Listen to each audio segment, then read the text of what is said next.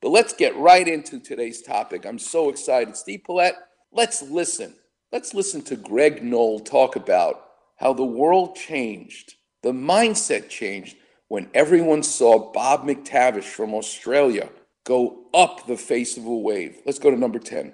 It was not only a change in the way people surf, but in the mindset. And I don't know, it was just a huge goddamn change.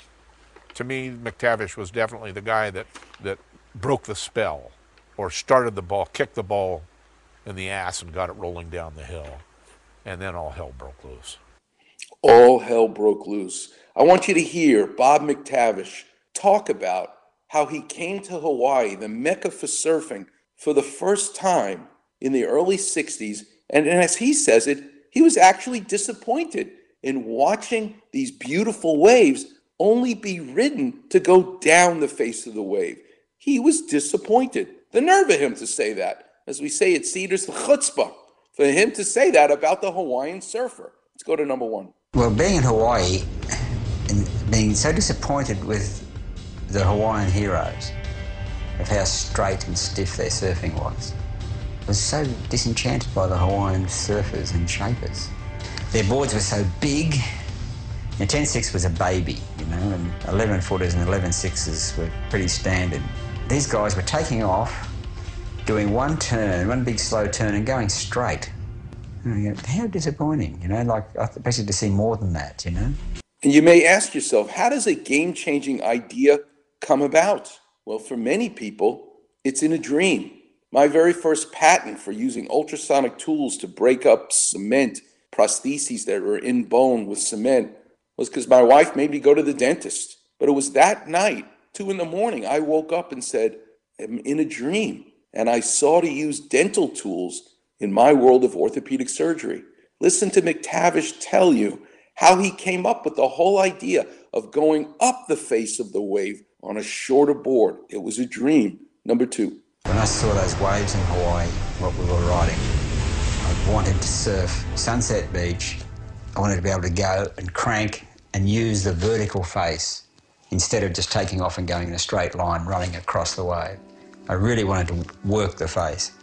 So I had this dream one night as I was riding this board. It was about 8 feet long and it was stubby, and I could see, I woke up after the dream with it clear in my mind. I can still see it now, of this climbing and dropping on a big 8 to 10 foot wave and climbing on the face like this. And I woke up and went, that's what I'm going to do. I'm going to make a surfboard that can do that. It sounds like Ed Bradley interviewing Bob Dylan. How did you come up with the song, Blowing in the Wind, he asks him. And Bob Dylan says, it just came through me in an instant. I was just a vehicle for the song. Are you kidding me? But yeah, that's how it happens. It's already packaged. You see the idea. I can't wait to ask Steve Richmond, how did the Milwaukee Sawzall come about? Who was the engineer who went to sleep one night and dreamed it up? Let's go to number 3. The murmur on the beach was, McTavish and Nat are here with those strange boards. I wonder how they will go. There was light chatter amongst the crew. So he was under pressure when he showed up at sunset for his heat. And everybody took a look at the boards and went, I don't think so. That's Bob Cooper, a legendary surfboard shaper. Let's go to number 4. He took off on a wave, big, took off behind the peak, big 10-foot West Bowl sunset, dropped down, laid that thing over on a rail. It was a turn heard around the world. Bob McTavish had carved a vertical track at Sunset Beach. Well, what happened is the board skidded almost 3 feet. And luckily for him, he had this big giant fin on the thing. It was like a Greeno-style fin that caught it at the bottom of the thing. And then the board went vertically right back up the face. Here's more from Jerry Lopez, number 5. Everybody held their breath at that moment because he drew a line on that board that no one still standing on a surfboard had ever drawn before.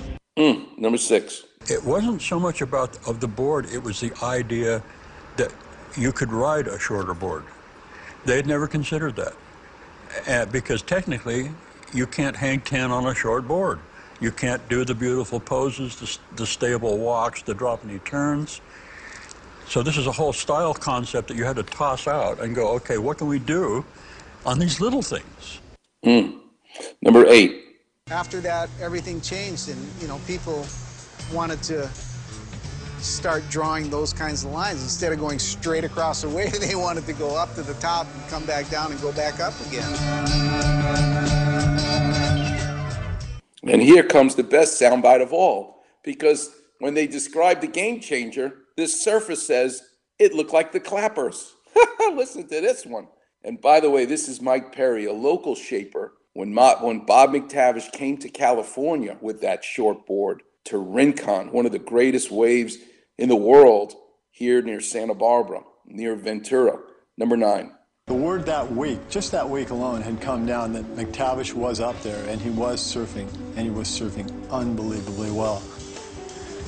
We're parked on the highway. It's foggy, it's kind of a funky day, but the size is there, it's glassy.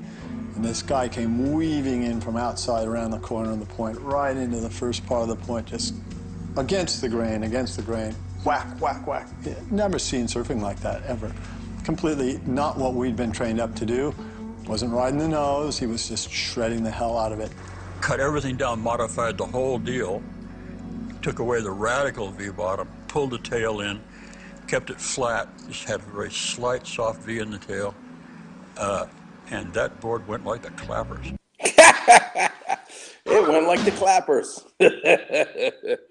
Love it. All right, coming up next, I want to share with you the revolution, the game changer in art, what Claude Monet did. But you'll hear it from Sister Wendy Beckett. She has a lisp.